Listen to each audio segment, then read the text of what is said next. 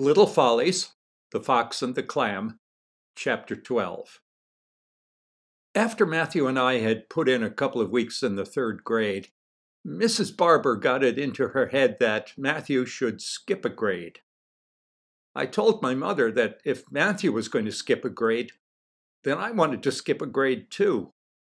She consulted Mr. Beaker, who endorsed the idea at once. Matthew and I were put through a series of intelligence tests.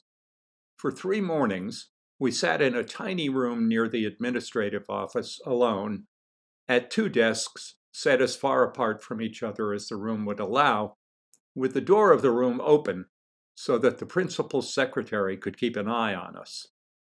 At lunchtime, we would compare our answers and speculate about whether we'd done well enough to meet the standards required of a student in the 4th grade.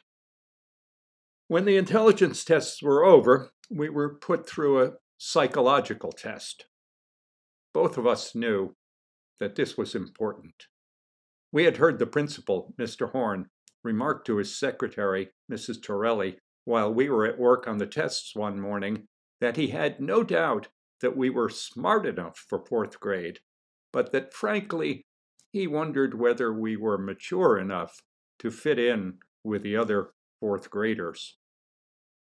We had to be tested individually, since most of the test was administered orally by Mr. Grundtvig, a fat psychologist in a brown suit who had been brought in especially for the purpose. Matthew went into the room first. He was in there for about an hour and a half. I waited in Mr. Horne's office. When Matthew was finished, he was whisked away by Mrs. Torelli before I was summoned. I spent a while looking at pictures on cards and describing them for Mr. Grundtvig. I spent a while describing what I imagined 4th grade would be like. I spent a while describing what I imagined 4th graders would be like. I spent quite a while telling Mr. Grundtvig about my relatives and friends, and he took lots of notes. "Well, Peter," said Mr. Grundtvig, "we've had a lot of fun talking, I think. Now we're going to play a kind of game. Do you like games?" I was going to say no, which was the truth, but I was sure that would be the wrong answer. So I said, "Oh, yeah." "Well, good. This is a storytelling game." He picked up a booklet and leafed through it. "I'll read the beginning of a story and you finish it for me. All right?" "All right," I said. "Here we go," said Mr. Grundtvig. "One day, a man, in the middle of his life, no longer young, decided that it would be nice to row a boat across a bay. He hadn't rowed a boat in some time. When he got to the very middle of the bay, he was very tired. His hands were sore. His arms were aching. Sweat ran into his eyes. He looked around. The water was murky and gray. The man was as far from where he had started out as he was from where he wanted to go.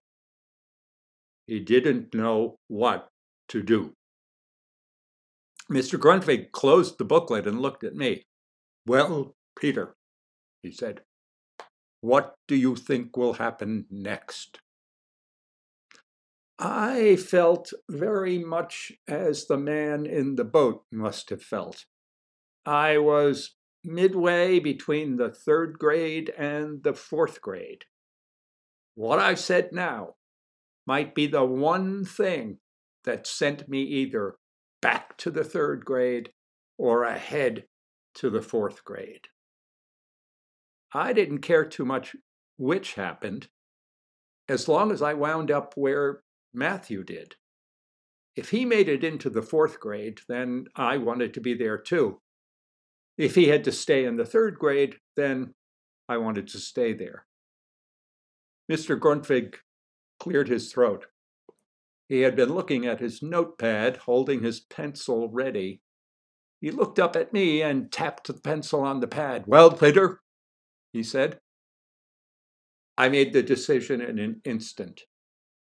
The way to be sure of winding up where Matthew wound up was to answer as Matthew would. I pulled a long face. "It would be nice if this story had a happy ending," I said. Mr. Grundtvig began writing at once. "But it will not. I mean, in a way, we're all like the man in the rowboat. Tired, confused, miserable.